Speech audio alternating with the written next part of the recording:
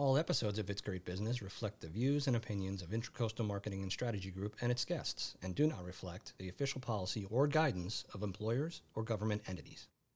You're listening to It's Great Business, sponsored by Intracoastal Marketing and Strategy Group, where great business equals great people. Welcome back to It's Great Business. I'm talking with Jay Sullivan. So you gave us a few little tips here because as an educator, I'm sure you just weave that in very naturally. But we have a section here which people really love, which is 1 to 2 things that you've learned about business success and great people. So kind of key takeaways for our listeners.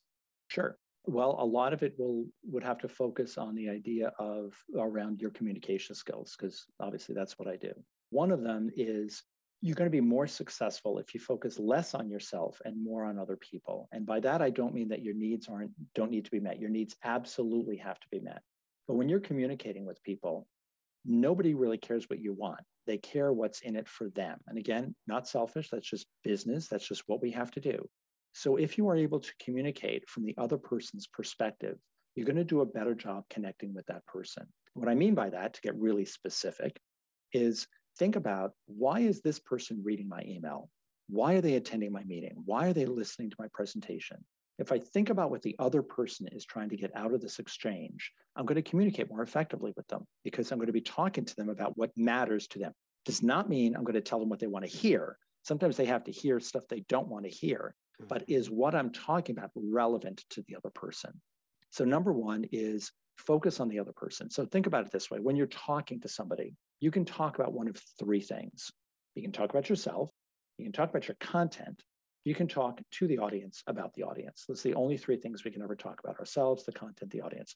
Well, nothing personal, but nobody cares about us. When we're talking in front of the room, nobody cares about us. They don't care what we want out of this conversation. They don't really care about our content. And we tend to all think it's all about our content. That's what we spend all our time putting together. Nobody cares about your content.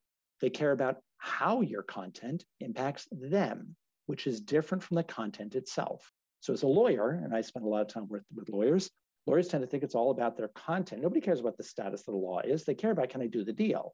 Or they care about, am I going to go to jail?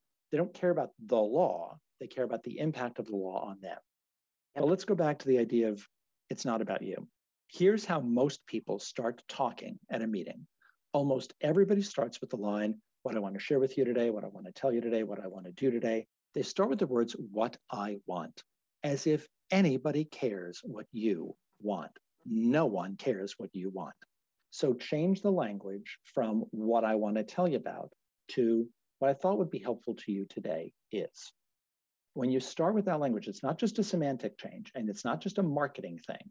When you start with that language, 2 things happen. You've told your audience, and it can be an audience of 1 person or 100 people, but you've told your audience very directly, I put all my thought into helping you. This is all about you. But more importantly, before you even get on that call, that Zoom call, or into that meeting, and you've got that line, helpful to them, running through your head, you really start challenging everything that you're going to share that in that meeting based on your only legitimate reason to be in the room, which is to be helpful to somebody else. Jay, I think that is a great point. And I think one of the things to think about also is that requires you, as the person that's bringing in value, to have done your homework. Don't show up without doing your homework. Know about the person.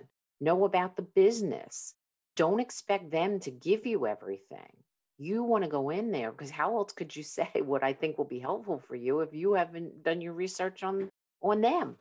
Love it. Those are terrific. Thanks for listening. If you enjoyed this episode, please subscribe to the podcast and leave a review. Also, check us out on Facebook at Intracoastal Marketing, LinkedIn at Intracoastal Marketing and Strategy Group, and Instagram and Twitter at It's Great Business. And visit us on the web at intracoastalmarketingstrategy.com.